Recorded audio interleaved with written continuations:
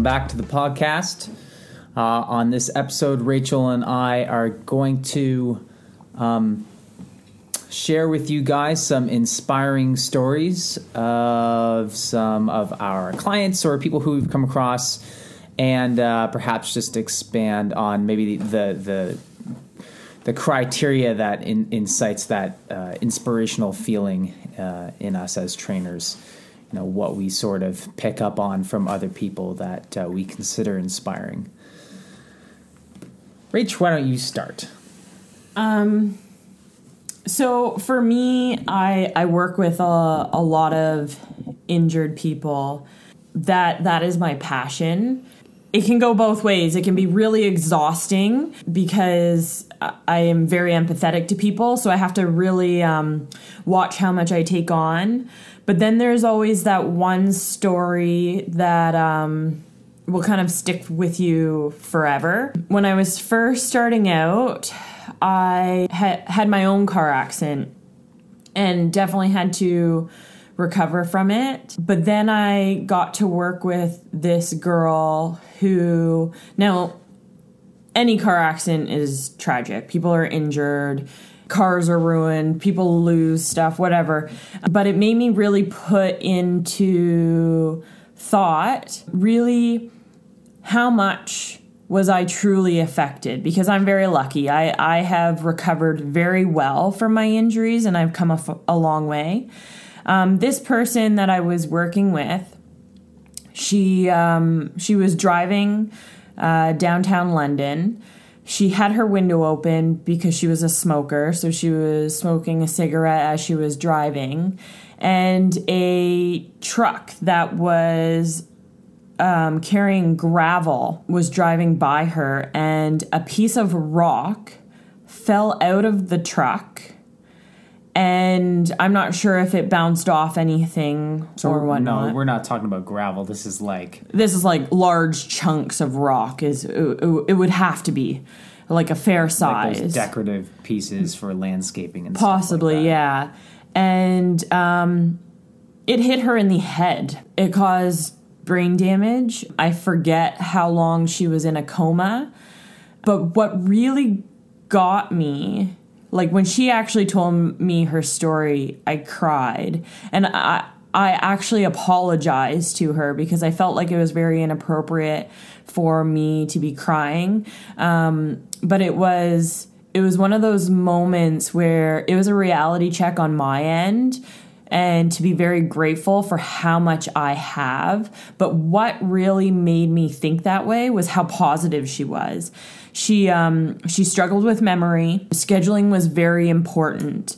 Like the time of day that she would come in, she needed so much time in the morning to get ready.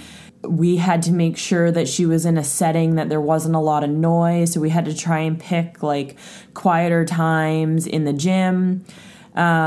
And just how positive she was, and just how she really wanted to do her best to get better and to really move on, to not let this stop her and really to push forward. It was inspirational.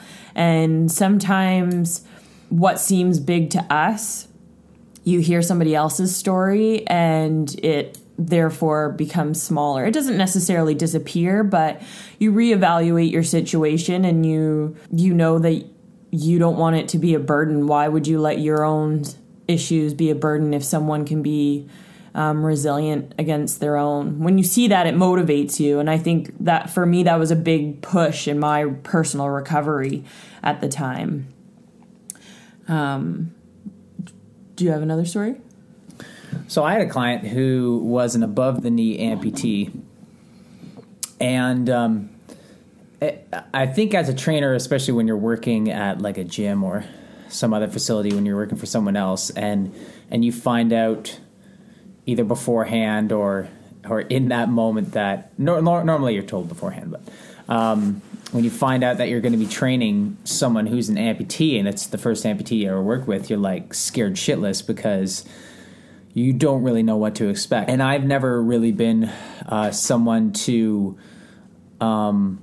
focus on people's differences in such a way that categorizes them. I tend to not really pick up on those things. Like I don't remember how it happened to her. I don't.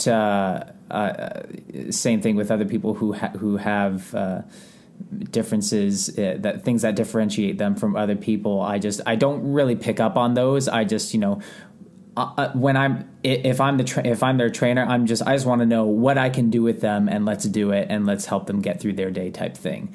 I don't really obsess about the things that separate them from me. So yeah, with her, I just saw her as, another client, and that's exactly the way that she portrayed herself. I find that sometimes when people have issues that, or have these burdens that could become an obstacle for them, there's a lot of people who,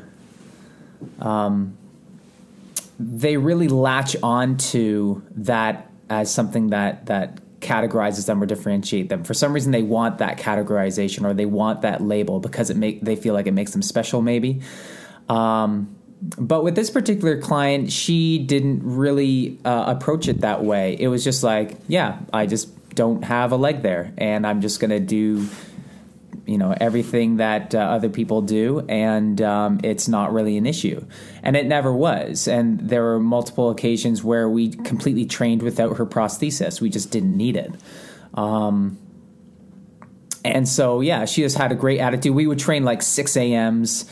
I think it was twice a week. And because she had such a great attitude, and this is a 40-something plus lady, and I had her overhead pressing 40 pounds in each hand. We were doing these crazy balance circuits where I'd have her jump from Bosu to Bosu, just to mix things up a little bit. And from one leg, she was jumping from Bosu to Bosu, and she loved that. It was a lot of fun, and I enjoyed encouraging her to kind of push those limits a little bit. And I think it could be easy for us to forget that when we're faced with an obstacle or a limiting obstacle, much like she had, that you adapt to it, or at least if you have the right attitude, you adapt to it. So to have her do those things that would normally seem even challenging to someone with 2 legs was not all that challenging to her, because she's adapted to having 1 leg. She's got very good balance, but it's because she wants to have good balance. She didn't let herself fall into that rut of letting her handicap define her.